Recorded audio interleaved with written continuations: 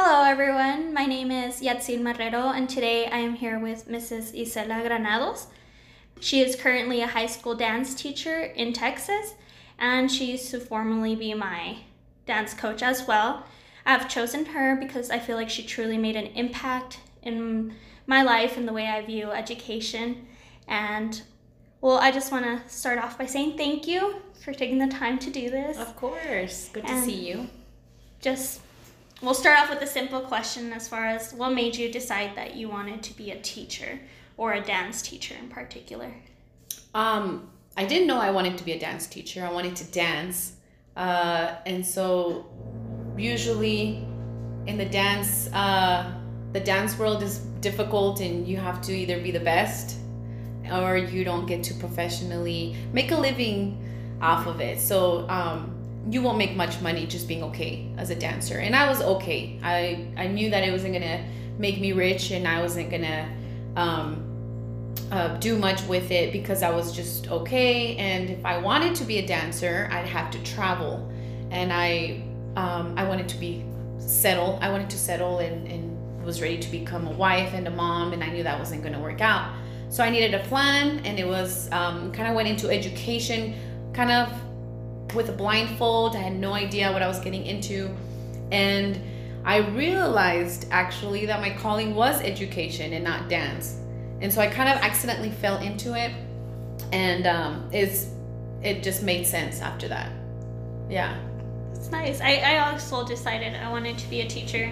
It was like part of it was like looking into my future, and I knew I wanted to be able to really spend time with my future kids and be able to be there for so them. You're planning, yeah. The schedule. And so before I wanted to do medicine, but then I realized that with medicine it was really time consuming, and as like a nurse and just like in general, you Many spend hours. all the hours, and you're tired and you don't really get to enjoy like every little part of your child's. That's right. You did HOSA, right? And I did HOSA. you were in health in high school. That was your field. You wanted. That's what you wanted. I did emergency medical technician for the 2 years, junior and senior year, and I loved it. But that's also like part of why I decided to become a teacher. I feel like I had an awful teacher for EMT, and it just like made me realize how important it is to be a teacher, because like they truly do impact the way you see things. Correct. And I agree. maybe if I had a different teacher, or if she was like behaved differently, then I would probably take it as in maybe continue that path. Yeah. But I was like, wow, like if she did this and understood me more as like an equal, then it would have been fine instead. But so I kind of took the same route. Okay. Cool. All right. Okay. And are you aware of like what scaffolding is? Yes. Teaching dance, honestly, dance is all about, I think, scaffolding, because it's all visual. You can see the improvement physically on a student, or the lack of. I mean, in a math assignment, you'd have to grade the assignment. You kind of have to see where the kid is struggling. But dance is all about like, I can see that you're struggling in this. Yes, it's so easy. And I think in fine arts, we have an easier time able to see where the problem is and scaffold our way into where we need them to be. So, I mean, if I remember correctly, scaffolding would be like breaking down of the process. So say we need to get from A to C. And so some kids are very well off going ABC, as for some kids, they would need an A in between, something in between that B, break it down, and then go into that B, and then break it down before you get into the C. And I mean, dance is amazing because they're struggling, you break down every step, you teach, you write it down, you can say, let me write it down, maybe you can see it on the, on a paper, and you make sense. And then, the dancing happens. I'm not a very good, audio, if you're telling me, you're explaining to me directions, I'm like, I don't know what you're saying. You have to show me, physically show me what I need to do. And so Dance is all about scaffolding. We break it down. We try different ways of teaching. We one-on-one, you know, you try and go a different direction, and even drawing out the step, it can even help. So yeah, I think we do that every day as fine arts. Mm-hmm. Yeah, well, you definitely got the definition right for okay, scaffolding. Good. Yeah. I was like, I don't know if it's what it means. I remember it. That's pretty much just like walking through the steps with your students, giving them feedback, and just like asking them questions to refocus their attention, or making sure that they're actually learning throughout the whole time. Yeah. So I never even thought about dance as really utilizing that, but it is, because I feel like most people probably look at it as in, this is what you're doing and you have to do it this way to get it exactly that way. Right. But I can definitely see how, like, okay, if you move your arm a little more this way and then lift this, then and you can get sometimes the you have movement. to go grab their arm and do it for them. They're like, oh, Yeah. you know, because if you say rotation to the right, it's like, I have two left feet over here. Yeah. You know, so and so yeah, it really helps. There are many ways of reaching the kids, and I try because I can physically see that they're struggling, which is super easy, and I don't have to go grade them and write it in a paper. You know, it's all very visual, and it's awesome and easy, and it's made me a better teacher because I'm able to see it and understand that not everybody learns the same way, because this one is not learning as quickly as this one. She's struggling with the dance step. You know, so it's fast, it's quick, you know it, you notice right away. Instead of having to look through their work and see, oh, they missed this part, they're not understanding this, right? Correct. Yeah. Okay. And another question is, like, why do you think it's important to understand moral behavior, and how does that impact your students' theory of mind? Theory of mind being like, it's like the understanding that people are people too, and they have their own minds, their thoughts, their own feelings, and just in general, everyone's different in their own thing. I think moral behavior is I think eventually you have to take responsibility for your own actions. When you choose to do something, when you choose not to do something, that is your choice. At the end of the day, you're behaving according to your choice, and you have to understand there are consequences, and there's going to be even a downfall in a decision, you know. But when you understand this is good, this is bad, I decided to do bad, there's going to be a consequence. And it's something that we are teaching even as teachers, because really I feel like moral behavior is more at home. I think it should be more at home learning, but we are teaching that here at school. And again, in the fine arts, I think we have more leeway to teach moral behavior because we have the time to get to know the kids, and we have the time to explain and to reach them in another level that is not a subject. You know, it's more like you know, getting to know one-on-one, explaining to them, understanding how things work, and helping them hopefully choose right for their own future sake, right? So yeah, I don't know, I do that a lot, talking to the kids, because I'm observing them, and I see whether they're going in a bad direction, you know. And so I like to reach out and explain and maybe even get them to understand like how the situation works, or what they can better do to adjust, because some of them come with damage, you know. They come with the bad decisions from home because of their parents, you know. Maybe their parents are not the best role models, so we have to kind of shift, and you can't change them completely, but you kind of give them a different outlook on decision making and responsibility, and taking their own actions as how do you say, like a pathways for their future, because it is going to be their actions. We're not going to be there with them every step of the way, unfortunately, but you hope to instill something that they can jump back to when they have to make an important decision, and it's all up to them. It becomes them, their decision making. So I definitely encourage and put a lot of that in my teaching, And that's because I do have a lot of time to get to know them and meet with them. So, yeah. Would you say that's one of the biggest challenges as far as like how you're saying that moral behavior is pretty much taught at home, or is there something you feel like you face that's much more difficult throughout time? Wait, ask me that again. Sorry. Like would you say that that's one of the biggest challenges that you've faced like throughout your teaching career, or do you feel like there's something you've probably faced that's been bigger than just having to face their moral behavior that's been taught at home? Okay, it's tricky because the best part of my job that for me, I'm not talking about it, for me is getting to know these students one-on-one. Right. That's been the best part.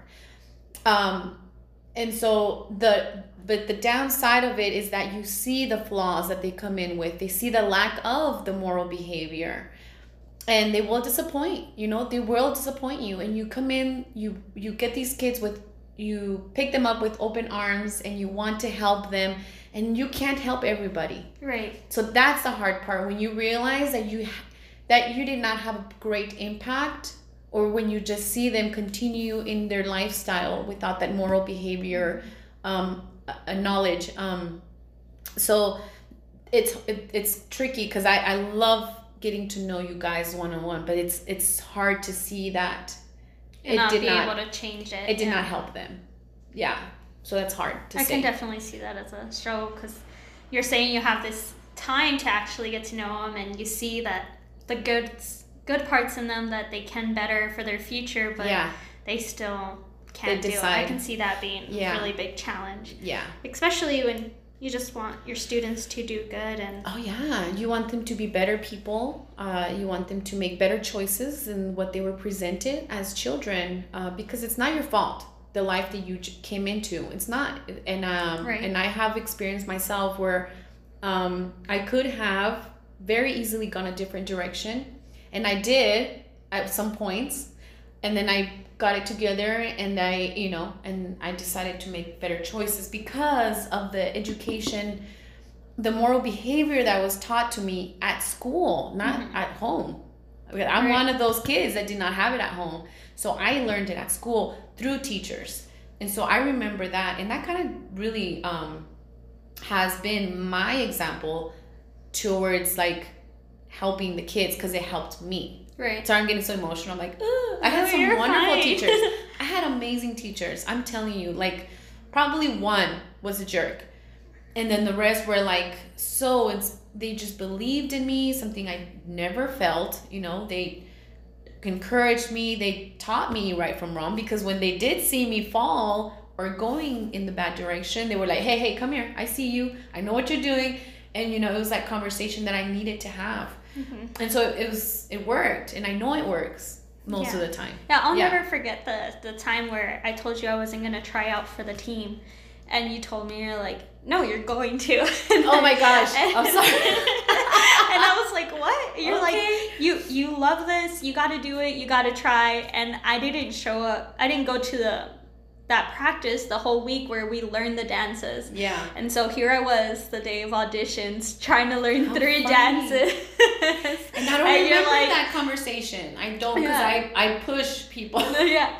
And it was in like, in a way, like, you have to do this, you don't have a choice, but it was more of like, no, don't give up this, like, you enjoy it so much, just try. Yeah. And try to balance it. And I remember you telling me that if I feel like I can't balance like the whole medical field that I was doing at the time and dance, that it was okay to choose between the two. But you were like, you're trying out, and just try you gotta do it. Yeah, just try it. And I think that's like one of the things that I think about when, like, as far as saying that you've impacted my life, it's just like little things like that it's just like, well, I gotta try it, and if I don't, then you know you did not want to do that. Yeah. And I did as much as I could, so there you go. Yes, I'll never forget that. Thanks. Awesome. Okay. Good to know, because I'm like, I don't remember what I said, but thank you. Yeah. And what are your thoughts as far as on gifted students? Like, do you believe they should be accelerated, or do you think they should maintain like throughout the same age group and go through the process of enrichment? the process of enrichment being like getting like allowing your students to stay with the same classmates and giving them additional, more sophisticated and supporting their process knowledge, or do you think they should like skip a grade and skip that whole time? That's tough, because just because they're they're very smart doesn't mean they're emotionally ready to be at a higher level Right. grade. And I know that for a fact because I have seen so many girls and boys that are very smart, hundreds, testing, higher level testing, but they have hard time socializing and being at the same level as even their classmates. So, I think it's still, I believe in giving them a higher, being in a special class, for example, for their science, their math, their core classes. I believe in separating them to put them in a level where they can go, Like keep AP learning. classes. AP courses. Dual credit, stuff Yes. like that. Okay. And maybe keep the PE, the fine arts, the electives, keep them at their level, because that's where they grow in other places, okay? Because it's not all just books. It's socializing, mentally understanding how to communicate with people, socializing, psychosocially. There's like all types of different things that you need to acquire and enrich. You need to fill those different gaps of life. And as growing up as a female, we have to understand how to pick up social, how to be able to say no, how to stand up for yourself, how to respect yourself in a situation, as opposed to like, well, I don't know how to react to this, or putting yourself in a bad situation because you never were in that situation ever. So yes, for the core classes, those, because if they do stay with just a regular class, the classroom in general slows down to the lower, the struggling student. Right. So we take all of them. It's the No Child Left Behind. Right. We take all of them. And so unfortunately we have to slow down the lesson. Mm-hmm. And so these kids that are ready to move on don't. And so they're missing more, they're missing the subject, the amount of stuff they could learn because we're waiting for the last guy. So that to me I don't like that. But I think they need to play with their same level kids. I think they need to laugh and communicate and socialize and get to know each other on that level. Mm-hmm. Yeah.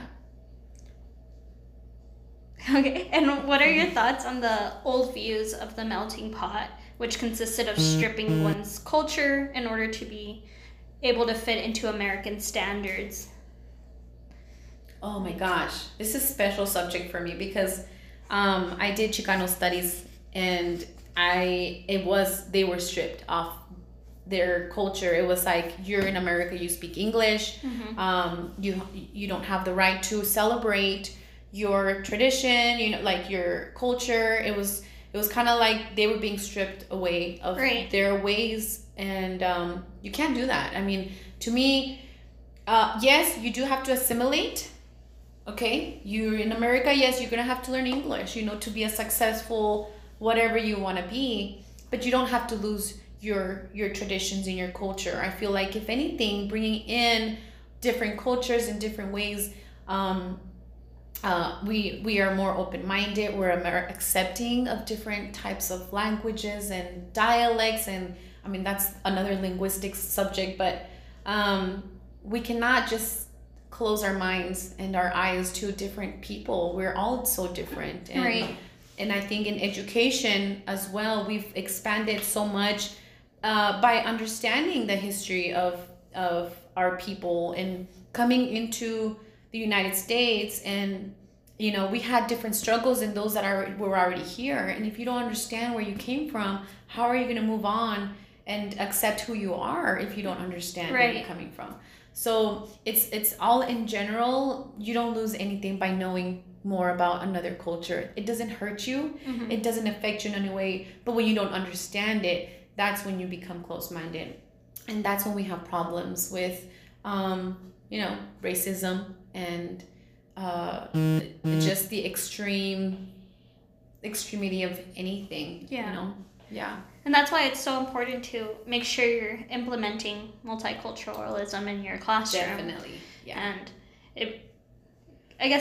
everything as a teacher really starts with you. So if you're being open-minded and showing your students this way, then your students aren't going to follow into a different path. They're going to try to understand and stay open-minded. And a big example of what's going on right now, and I don't want to get into politics, but to me, you know, being accepting of the two, because right now we have two extremities. We have the pro-Trump and the anti-Trump. Right. And, you know, it's okay. Either one is okay, as everybody has their choice and their decisions and their purpose and their reasons behind what their beliefs are. And so when you have two extremities like that, there is no wrong, you know. And so you want to understand, oh, I see why you're pro-Trump. Oh, I see why you're anti, you know, but we have to keep it in peace. And that's instead by of lashing understanding. at each other, exactly. And saying you're wrong, that's not how it works. But open mind and understanding, oh, I see. Oh, that's why you like Trump. Oh, great. You know, I get it. I see why you are pro-Trump. And or you can give your anti-Trump and say, well, this is why I'm not okay with him. And so I think just opening our ears and our minds to the opposite is always so much better than to closing. Right. You know? Yeah. Being open-minded to it all. Yeah. Would you say that that's why having a culturally relevant pedagogy is important? Yes. And yes. It helps support your diversity. And you know what? We're teachers. How can you teach when you don't understand? When you can't teach an ESL student when you don't understand the you know, their mindset, why they do things the way they do. You can't. There's no way you can be a successful teacher, because our job is to reach every child. Right. And to teach. You can't choose and pick who you want to teach. You know, it's all of them. Every single one that comes into your classroom, you're going to have to teach them. And if they fail, you failed, because you did not teach this child. Do your part, yeah. In understanding how you can teach this kid. You know, I had a great math teacher. I was horrible in math. But when I came into Miss Benford, she was crazy. She was like, she used to call me, you meat brain. Because I was like, I don't get it. But she would sit there and she explained to me and she broke it down and she brought little blocks and she was like, do you see this block? And I'm like, uh-huh.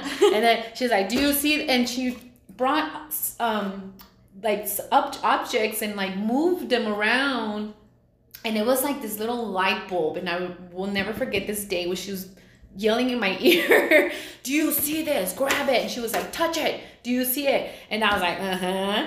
And it just clicked. And I looked at her and I was like, oh, I saw it. It was like, how do I say? It was like a picture in my brain that just connected. Mm-hmm. Because that's how I work. I work with pictures in my brain. Every time you tell me a story, I draw pictures. And then I never forget those pictures because they have colors. And she would bring blocks with colors. And I like colors, and it just made sense. And she knew what she needed to do with me. After that, I wanted to focus in math. I liked math because it clicked. And I'm sorry, but I needed that one-on-one, that, you know, that like connection to understand it. So I had a bad science teacher. I hate science. And I had him for 3 years in high school. I feel like I hate science. I'm not good at it. So you're right. It does have an impact, you know, and I want to be the good impact, not the bad. Mm-hmm. And that is my goal in life. I want you to remember me as the good teacher, as a person that helped me, impacted me, and took her time. I don't want you to think, wow, she didn't really care. Yeah, she just gave up. Yeah, she gave up. And that's the long-lasting goal for me, is that you can remember the good. Yeah. And so another topic that is like talked about a lot is like using praise and reinforcement in your classroom. It's like very debated as far as it having a pro and being a con and how it really impacts. So how can a teacher use both of them, like praise and reinforcement, in their classroom in order to benefit not only your teacher instruction, but as well as the students' learning? That's another good one that I was like, wow, this is good. Nowadays, it's like we're giving everybody a trophy. Everybody seems to be winning. It became the extremity of like sports, right? In sports, it's like not everybody can win, but we're giving everybody a trophy now, and people disagree with that. It's a tricky thing because it really depends on the kid. For me, while I never really needed somebody to tell me, "Hey, great job," because of my personality, I always like push myself by myself. But when I did hear it, it was like wings, it was like, wow, like, I took off and I flew. But it doesn't work for everybody, because I can tell some other kid, hey, great job. And then they're like, oh, cool, I'm done. I don't want to do anything else. Yeah. I'm done and this is good enough for me. So it's a tricky thing. So when I am in my class, I'm not good at this, and I'm working on this as a teacher, is to be, and I don't know if you remember, but I have a hard time saying, hey, great job. I forget because I'm so busy fixing. I'm like, hey, let's fix this. You missed this step. But I forget to say, by the way, that movement over here was really good because I'm busy fixing them. So I need to work on more affirmations in general. Because we do forget that, we're doing a good job. But I think that it's a special, you have to be able to take the critique as much as the praise. Right. In order to improve. And I feel like we're getting too good at praising and not critiquing enough. Because what happens when we critique a kid, they get disappointed. Oh, I'm not good enough. I'm not doing this anymore. I'm done. And so that's because once you lose a kid, level, you lost them, and you're going to have to work really hard to get them back. So you have to understand your kids, and you have to know who needs that appraisal more than the critique, and how to do it. You can't just say, hey, by the way, you did that wrong. No, you can't do that. I mean, you have to understand, okay, hey, great job here, but let's work on this part. The arms were great, but your legs were not happening, So you have to start with the good and then work into that critique. But if we're just tossing good, great job, and there's no improvement, no critique for improvement, then that doesn't work, right? Because our kids are kids. They don't know where they need to work it on. I mean, they don't realize that they're lacking in a certain subject or area, and we need to tell them. We need to say, hey, by the way, you're great at fractions, but not so great in geometry. I don't know. And so this is what we're going to focus on for you, right? In dance, hey, you're a wonderful hip hop dancer, but your flexibility is not where it needs to be. So let's stretch some more, so you need to give different directed individual critiques and observations for everybody. And sometimes you can generalize it, but that's where you come in, like where you get to know your kids, you understand how you need to talk to them. Because I could yell at this one, but if you yell at this one, you're going to shut down. It doesn't work the same for everybody. So yeah, definitely critiques are important. Affirmations are important. Yeah. I really like how much you refer back to getting to understand each student, because it really does make a difference. So much. Overall, like we've talked about so many topics, but it's such an important factor as a teacher in everything that you truly understand your teacher and your student. And that's what I guess is probably the most, I don't want to say exhausting, but it's exhausting. I was just going to say that. It's exhausting, okay? And it's emotionally draining for us teachers. And that's why we need all the support we can get, because we're tired. We're really tired. And, if you want us to succeed as an educator, and by succeeding, I mean by reaching every single kid on that desk, we need to be supported. And we need to know that that you get us and then you have our backs. That's what we're struggling with in education now, is that they're making you and forming you into something that, and it's funny because they want us to teach diversely and multi everything, but then the way they handle us is very one way. It's all just one way. You got to do it this way, and that's it. Right? And so we have our hands are tied in our bags because we're very limited to what we can do, or how we can approach a certain subject. And the subjects are already picked, you know. So you can't really be like, well, we're going to talk about this era, even though it's not in the book. It's not going to be in the test. So why are you wasting the time on this kid while you can focus on that subject that was already picked? Yeah. You know, so it's very limited. It has limited us so much because we don't have time for the one-on-ones. We don't have time to get to know our kids because we're so busy trying to teach the way they want us to teach. And so it's tough, and it drives a lot of teachers away when they're forced to work a certain way or they're not appreciated because we're exhausted. Yeah. I want to say that out loud. We are exhausted. It's a tough job, and when you get in there, you know, there's going to be times when you feel like you cannot handle it, it's too much, or you did not succeed. But I think overall you will walk out with you walk away with more than what you left with. You know, like how do you say, your hands are more fuller than when you walked in. Does that make sense? So that's just it. I think about the positive. I think about the impacts the good ones that I did. I apologize. Another important thing that you're going to have to learn to do. It's hard for us, but you have to apologize. And you have to admit that you were wrong and that didn't work. I am sorry I yelled at you. That didn't have to be done to you. And I will try my best to talk to you differently because I know you don't like to be yelled at. And will you forgive me? That's it.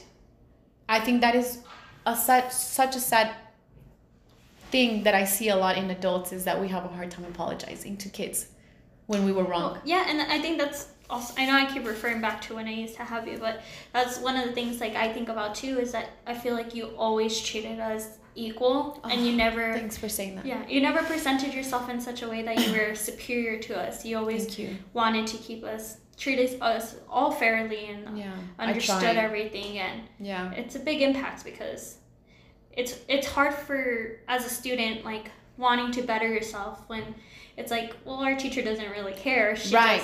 She just wants to be the one in the right all the time. And it makes it hard because sometimes hearing, I'm sorry I didn't do this, it's like it helps you as a person also be able to be like, I didn't do my homework and I'm sorry, that was my part. And be able to understand that. We're humans. We're not perfect. Why am I expecting you to do perfect in my class when I know I'm not a perfect human being?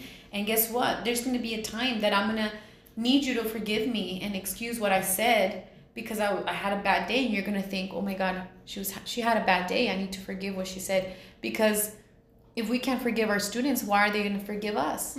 You know? And I know many times I've made a mistake and I've said something that was too harsh, and I want to be forgiven for my bad days. You know, I don't want you to remember me for one bad day. And so that's what I really I need people to remember. It's like, learn to apologize and learn to admit and tell them when you're wrong. Say, you know what, I made a mistake. And they're like, what? Well, you know, I don't know if you remember this, being in high school. It didn't happen much when teachers were like, I made a mistake, I'm so sorry. And then you're like, what? Because it doesn't happen often. And that, you can't learn from that. You know, when you're always right, I'm sorry, that behavior doesn't go anywhere. So you want to be a better person. You want to continue learning as a teacher. And we forget that. We forget that we can learn as well. You know, when you're in charge every day in a classroom, you forget that you need to be a student sometimes too. And you need to relearn, and you need to continue and expand in your subject and learn different ways of approach. And that's what we're lacking, I think. Yeah. So in order to support procedural knowledge, teachers must provide their students with opportunities to practice and apply this method, such as using domain-specific strategies, which consist of consciously applying skills of organization like organizing your thoughts and your actions in order to reach a goal. And so to support this, teachers must provide opportunities for practice and applications in many different situations, as well as using automated basic skills, and that consists of 3 parts, which is cognitive, associative, and autonomous. And so cognitive is following steps or directions guided by declarative knowledge. And associative is combining individual steps into larger units. And then we have autonomous, which is a whole procedure is accomplished with like little attention. You kind of do it on your own. Like how for us now driving is just kind of like a habit. So what opportunities would you say you provide your students with in order to practice and apply these skills of both of them, of working through it till they're able to not need any help and being able to do things on their own? Example, I teach them what I want them to then in return give me. So I give them an example.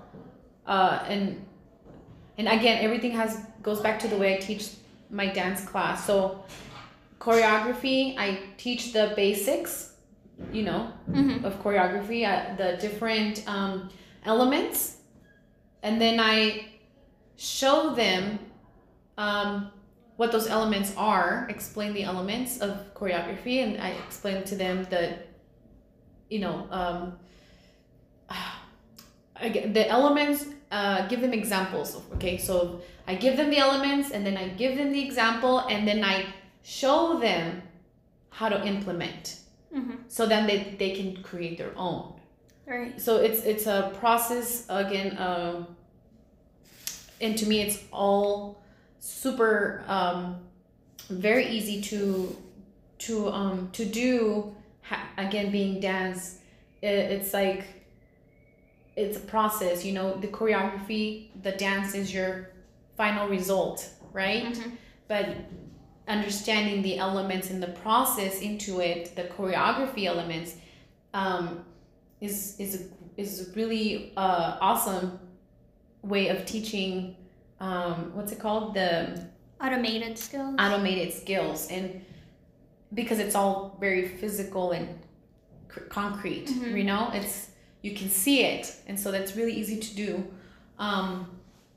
You can see those 3 stages of where you're following the steps, and you're slowly remembering how to do this on your own, and then to where you have your final product, and they don't need your help to be like, okay, do this. They just go through with it. That's it. The performance, you're watching and you're like, oh, they get it. So it's really cool. You see the whole process. You see it. The steps. You see the 3 stages. So it's cool. How would you say you implement critical thinking in your dance classroom? In dance, critical thinking is not, because I can teach the history of jazz, the history of modern dance. Critical thinking to me, in dance class, is understanding feelings through dance. Critical thinking is the purpose of a dance, the purpose of a step, the purpose of technique, the purpose of, why am I doing ballet on the bar again? This is boring. When they jump into that leap and they use those skills that they were learning on the bar that are boring, and they're like, oh my God, I can't believe I did them. I'm like, guess what? This is where you learned, at the bar. And so,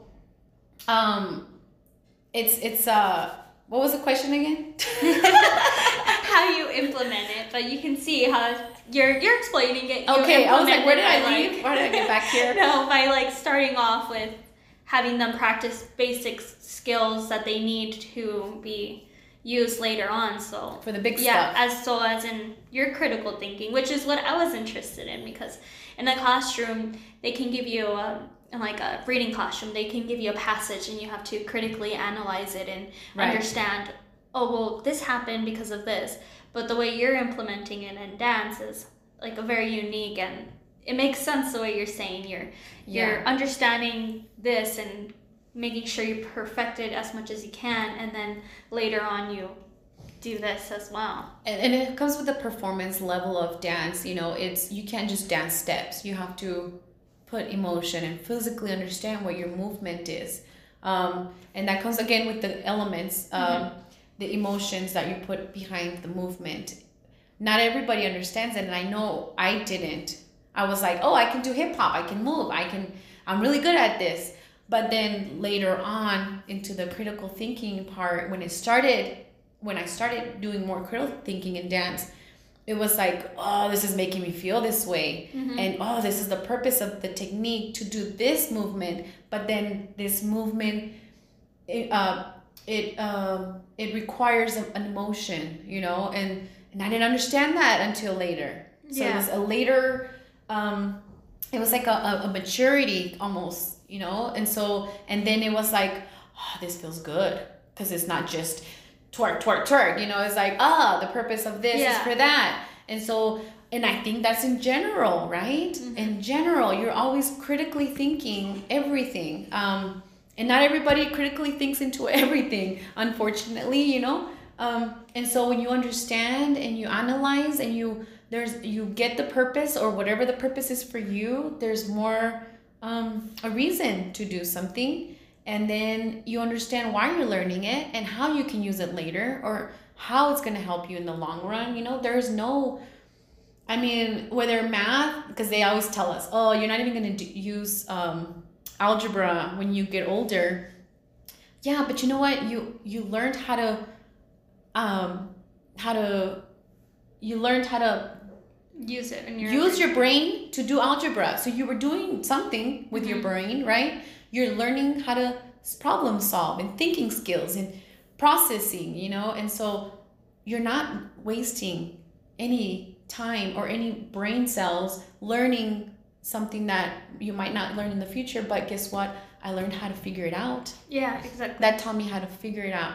And so critical thinking is always like, why am I doing this? How is this helping me? Where am I going to go with this? You know, how can I use it in the future?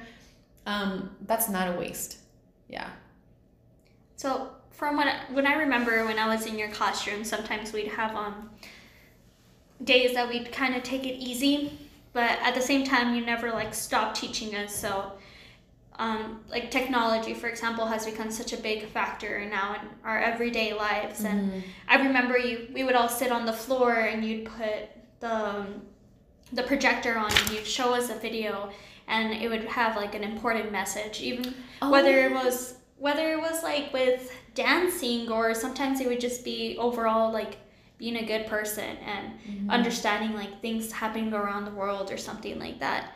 What would you say that you still do, like for your classrooms, that involves technology to better their education? Well, I have them do some research of different styles of dance on their phones, because I know they have to have their phones, and because we're dancing, I get away with them forgetting about their phones. But if you're sitting there and it's right next to you, so it's really easy to pick up your phone and just play with it, you know. I do try to incorporate the cell phone use, just because it's like, oh, we get to use our phones today. They're excited. And just that little spark of excitement, we're going to need that today. So let's do it. Because, you know, sometimes they come in and it's a cloudy day and they don't want to do anything. And you surprise them. You're like, get your phones out. Like, yay! Yeah. And then they get their phones and I'm like, Google modern dance, you know, and show me what dance you found. And so it was kind of a way to break the not wanting to be here kind of thing, switching it up, surprising them with get your phones, but also it just got them thinking about dance and like, oh yeah, and guess what they're gonna do later when they go through YouTube? They're like, oh yeah, I was looking at modern dance, and they're gonna keep looking. I don't know if you do this, but I research one thing and then I'm like, and then I start playing a whole bunch of other videos about pimple popping. You know what I'm saying? Yeah. And so I'm thinking, you know what? If this is in their search on YouTube, they're going to eventually come back and click it and then start going into other dance videos. And so that to me is just as simple as that. Yeah, and it's using it in such a positive factor instead of them just, you guys can use your phone, but then being on social media. And right. Because you know they will. Yeah. You know, once they have that phone, they're going to jump to Facebook and then come back to that video and then go back to see if they got a message on Instagram. I know how it works. But there is that There's still their spark of learning. A little bit, yeah. It's important for your students to become self-regulated and to not only benefit their present, but as their future as well. And according to Simmeren's model of self-regulated learning, there are 3 phases. And so you have the forethought phase, which is setting goals, making plans, self-efficacy, and motivation. And then there's the second phase, which is their performance, which is self-control and self-monitoring. And then we have their reflection, where they self-evaluate and they adapt. And then that leads to the whole process of starting all over and starting again with forethought and what I can do to set a higher goal and stuff like that. Yeah. What have you done in your classroom in order to increase your students' motivation for your students? Using that practice or the... Yes, I skipped a question. I'm sorry. I was like, wait, what? How would you use these phases like with your students each year? It ties into the motivation, but we'll start off with that one. And then, well, I use that like in my. Okay, so the question is, do I use that in my teaching or how? Or yeah, how would you say you go through the phases with your students each year, as far as like in the beginning of the year you set this goal, maybe with your dance team, you set this goal of this day we're going to have a performance, so we need to make a dance for this, and then they end up doing that whole performance process where they're self-monitoring themselves and going home and doing that practice of that one move you told them they needed to work on, and then doing overall the reflection once you guys are all working together. And I mean, it's so, I mean, again, dance is awesome in education because we physically do all this stuff. So yeah, we have a plan. We say, okay, we need to have 10 dances for football season. We need to create these dances. What are we going to create? How much time does each dance going to take us to work on? And you know what, again, what is the purpose? Why are we doing these styles of dance? And so we have a plan. We start creating the creating process where you teach technique, you teach styles, you explain different types of, movement. For example, hip hop, completely different than modern dance. I mean, just different energy, so you try to teach the differences, and then you have the dance, and then once the performance happens, then you reflect and say, how could you have done this better? So it's not just a dance. You say, how can, and we always watch the video and we say, why didn't it work? Or why did it work? Why did it look so good? How come this one's better than this one? Yeah. How come we did better at this style of dance than this one? So then they start talking about, I think I'm a modern dancer. I think I'm better at hip hop, or I think I'm better at jazz. I'm totally a jazz dancer. And I'm like so excited because I'm listening to them use, dance vocabulary and so it's cool because they are picking up the styles and they're dancing them. So the creation part, and then they understand the difference, and then they decide what they want to do. You know what? I'm more of this type of dance. So then they tend to lean towards that style of dance that they really like to do, and then maybe they start choreographing now that they know what style of dance they're good at. And so then that's when you have the creation part, when they're like, I like this, now I'm going to make my own. And in a way, it also helps with their self-regulatory, is that they're able to see like, I'm more of a jazz person, so I'm going to have to work a little extra for that hip-hop dance we're going to do. Exactly. This one flows to me, this one I got to put the extra time and effort at home. This one's going to be work, this one's going to be for fun because I like this hip-hop. I'm going to have to work for this one. So, but you can see them wanting to push themselves and doing that whole self-control, self-monitoring, and all that. It's awesome. Yeah.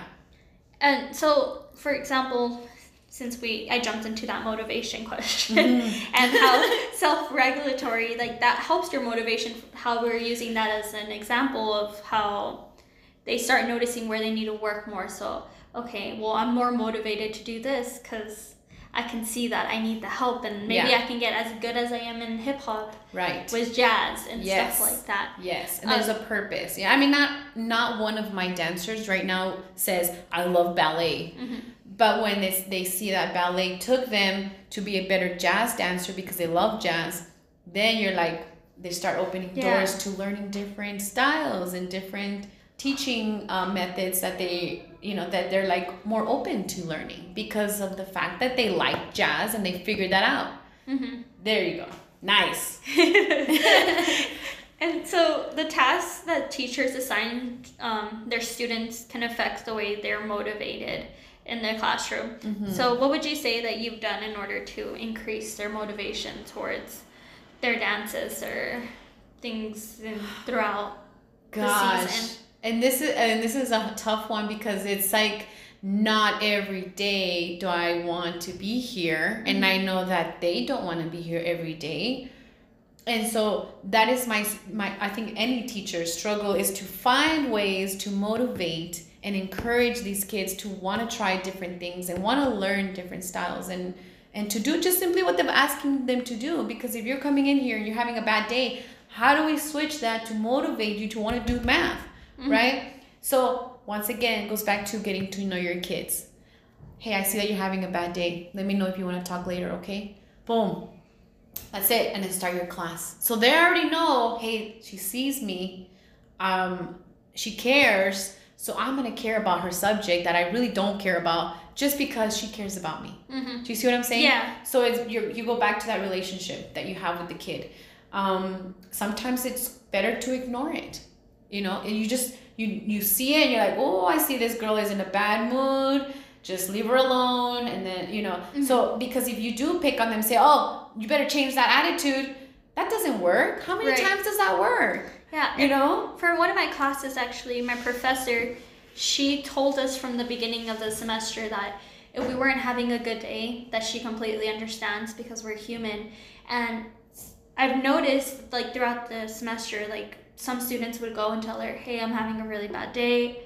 I might not participate in this classroom event that we're having today. Yeah. And she's like, okay, that's fine. But during the end, you'd see that they still ended up participating because they had the choice. They had the choice. Yeah, they weren't like, well, you have to do this. You don't have an option. It'll affect your grade. It was more of a, hey, she understood. She's going to let me slowly feel comfortable into doing that. Correct. And it makes such a difference. And I feel like it even motivates your students to go to the class more because even if you're having a bad day, it's like, it's not going to be hard. Yeah. It's not going to be intolerable, where you're just like suffocating and suffering in silence in that class where the teacher does not care or take the time to know you. And so that makes it even harder to show up to class, just that fact that you already know how you're going to feel in that class. Yeah. But you show up to that class where you know that it's not going to be an aggressive environment, that the teacher will understand. And then what happens? You show up to the class, which is already half the battle, right? And then you slowly participate by choice. Right. Because and it makes it easier for you too. Because you care about that teacher, right? We don't always do things because we want to. We're like, I'm going to just do it because I know you really care about going to the movies, even though I hate going to the movies. But I know you like going to the movies, so I'm going to do that for you. And that's all with relationship with the kids. They will work hard for you if they know that you care. They will do anything for you, And I tell the kids, teachers will do anything for you. We will give you 20 points if we have to for you to pass. I mean, not really off the record, but you know what I'm saying? Like, we will give you money for lunch because we see that you're struggling, you don't have money today, but we know that we care and that these $5 that are going to change your day are going to change your life because you notice me and I notice you. And it's just huge. Yeah. It really is. Yeah. As far as that, what would you say you've done to prevent problems, to encourage communication in your classroom in a positive manner? Because communication can sometimes be one student yelling at another and shouting and fighting. Communication is such a big deal. Like where everyone, how we were saying earlier, they need to be able to be open-minded and understand each side of this process. Girl, this conversation is like one that I've been working on forever. This is hard because you cannot control these students' behaviors. You know, once they're upset and they're yelling, how do you intervene? How do you handle the situation when they don't like each other to get them to work together? You know, that it's like sometimes something works and then it doesn't work, and then you start all over again. And sometimes they think that you're picking favorites because, oh, you're on her side. And you know, it's like, it's a battle that I have really in this type of program with girls, with this type of girls, because dance is a different animal than basketball girls, you know. Right. We're sassy, we're beautiful, we want some attention, we like to be just me, and look at me. And that's the style of girl that I have in this program. And so therefore you cannot tell them you're wrong, okay, because they're little princesses. So you have to approach the situations, and it's you have to be very careful how you approach them, how you manage the one-on-one contact with two people that don't like each other while remaining neutral. You know, so you learn. That's something that I'm learning, and I've made mistakes in handling situations a certain way, and I've been accused of favoritism and of doing it the wrong way or handling it the wrong way. And so I'm learning that is definitely something that I cannot tell you, what worked. There's no right or wrong, and it just really depends on forgiveness on both halves, you know, on opposite ends. It's definitely always been my issue in this program, and it's the hardest in general, is managing problems, handling situations, conflicts. And it's in general, I think everybody in any type of subject, I think that is the hardest thing, because we are emotional human beings as well. And you know, when there's already a problem, and then you're not ready for that problem that day, because we don't know when those problems are going to happen. Yeah. But if you already are having a bad day, and then this problem is happening, and then you're like, another problem, and then you handle it wrong, it can explode. So it really can. Yeah, I mean, just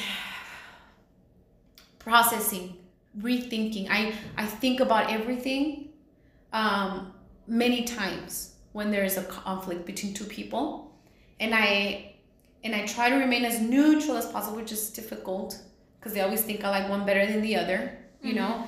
And so trying to help them resolve problems in a way that does not invite violence, right?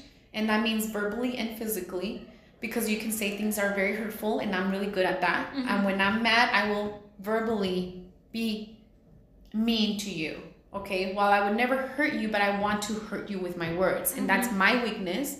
And I am a human being, and at the same time, I am a teacher. So teaching has helped me as a person think about what I'm saying, so that I'm not mean verbally, because the point is to be verbally mean for me, right? I like that. Like, that's I'm gonna get you. That's how my sister is too. Yeah. Yes. And I'm getting better at being a better person for myself by resolving these issues. It has helped me, but I don't know if it's helped resolve in general, because they're always different, because it can be jealousy, it can be immaturity, you know, where this girl doesn't understand the maturity of this girl, she doesn't understand the immaturity of this girl. And it could be social skill problems, like where she said something that she shouldn't have said, and she didn't know she said something wrong and she took it wrong.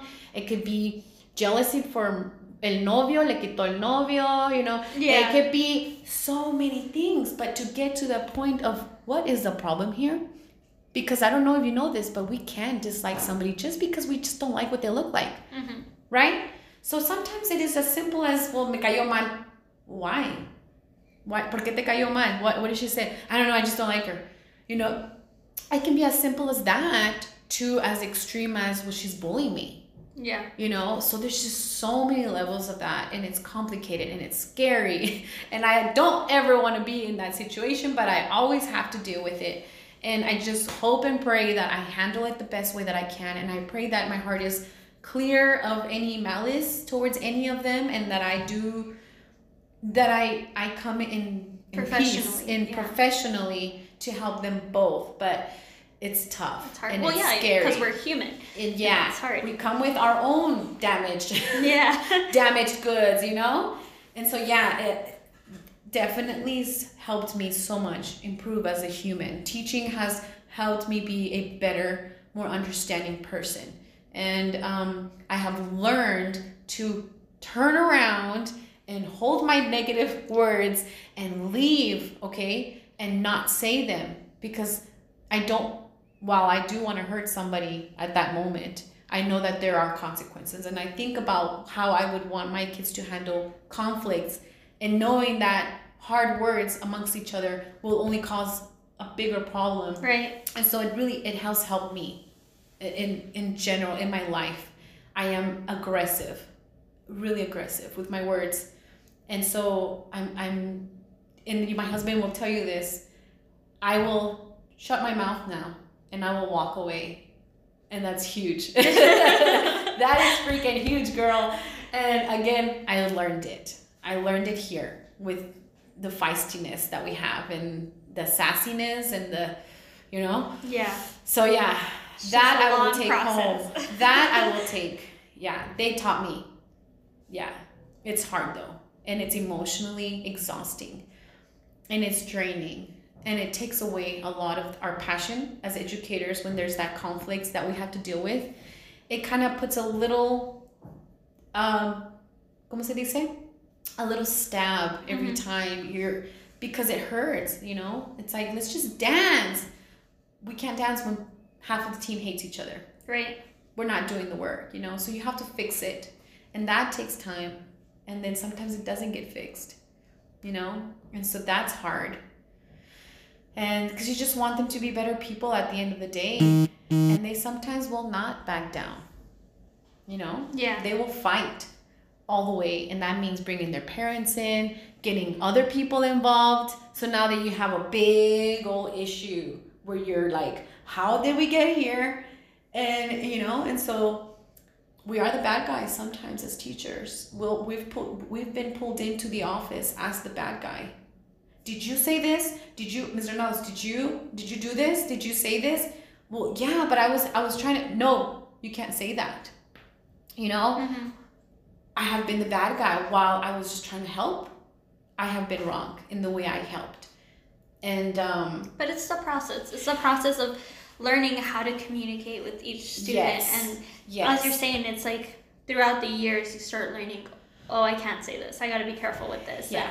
I got to do this. So.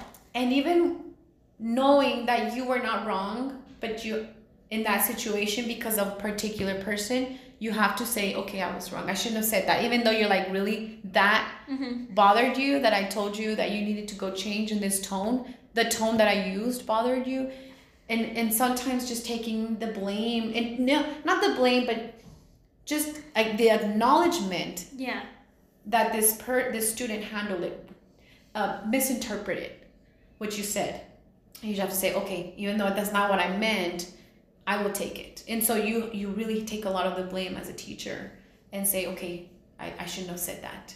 Even though you're like, inside your head, like, yeah. You know what I mean? Yeah. You just have to take it. So we take a lot of that. Okay, just say okay, you know? Especially if your administrators are backing up the parent, you know? And that's a big blow to take to the ego of the human when you're being told that you were wrong and you know in your heart of hearts that you were right, you know? And that you have to take with you, and you have to learn to deal with it and let go of it, because you will become an angry teacher. Yeah. And you will be disappointed, and you have to make sure that you don't take that disappointment every year, because we will be disappointed. And even just to learn how to process the disappointment, because if you started off with this passion of wanting to change and impact students' lives, and slowly these things start eating at you, then it's like you have to learn how to, you know what, I still love this. Yes. I'm still going to keep doing it. Yes. But it's hard. Yes. And I'm working through processes of events that happened in the past 11 years of me teaching. disappointments that were so hurtful, that you have to forgive that student, because at the end of the day, these are children, right? But it's hard to think of it as children when they mess with your feelings and your heart. It's like, but it's my heart, Yeah. So it's hard to continue and give.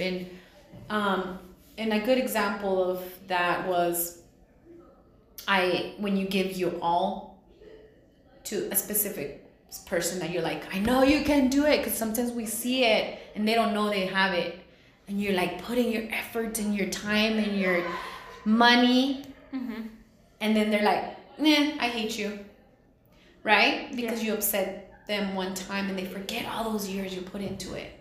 You have to let go of that, and you have to say, I'm going to do it again to somebody else, even though they might not might end up doing the same thing. Yeah. And so that's hard to continue that drive and the passion for giving. We give a lot. You have to be okay with giving a lot, and sometimes you don't get in return anything. A lot of times you don't, and that needs to be okay for you to continue your successful career as a teacher. Yeah. Yeah.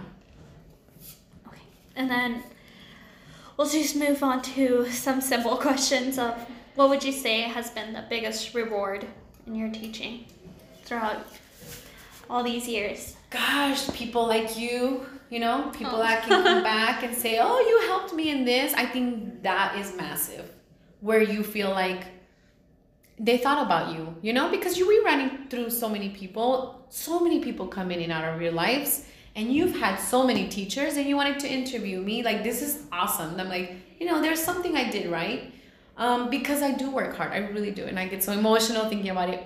I give so much of myself.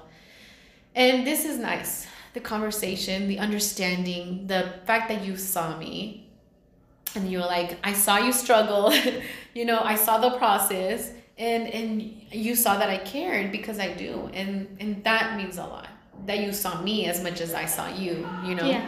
And sorry. You're fine. It's just beautiful to know that I had an impact, a tiny impact in a human, because we're humans, we're people. Our impact will impact then another person, If I had a bad impact on you as a dance teacher, you will forever think dance teachers are bad, right? Right.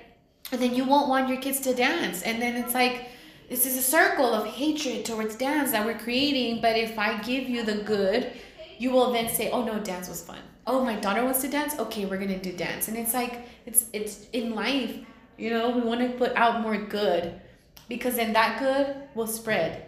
You will say, oh my God, I had a good experience doing this. Let's do it again. And then you start creating, you start traveling through the world, loving dance. Everywhere you go, you're going to say, oh my God, I want to dance, as opposed to being that kid on the chair, not wanting to move at a Christmas party, Yeah.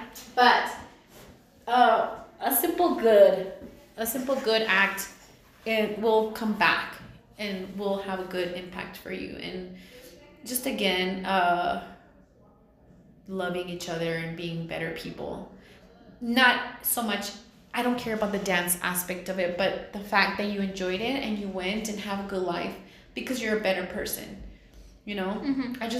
That's it. I want all of you to be better people, and that's for yourselves, for your future families, because I will have your future child maybe in dance class, you know what I mean? Yeah.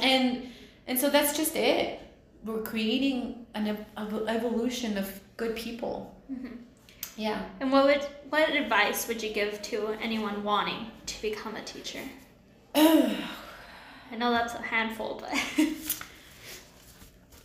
you will know if you want to be in this field. You will know and don't take a bad year, because I had my first year was bad. I cried every day. It was horrible, from my principal to my students, because I came into a school where the students had the same teacher in dance for years. For like 15 years, they had this teacher in the school, but she was removed because she couldn't pass her test.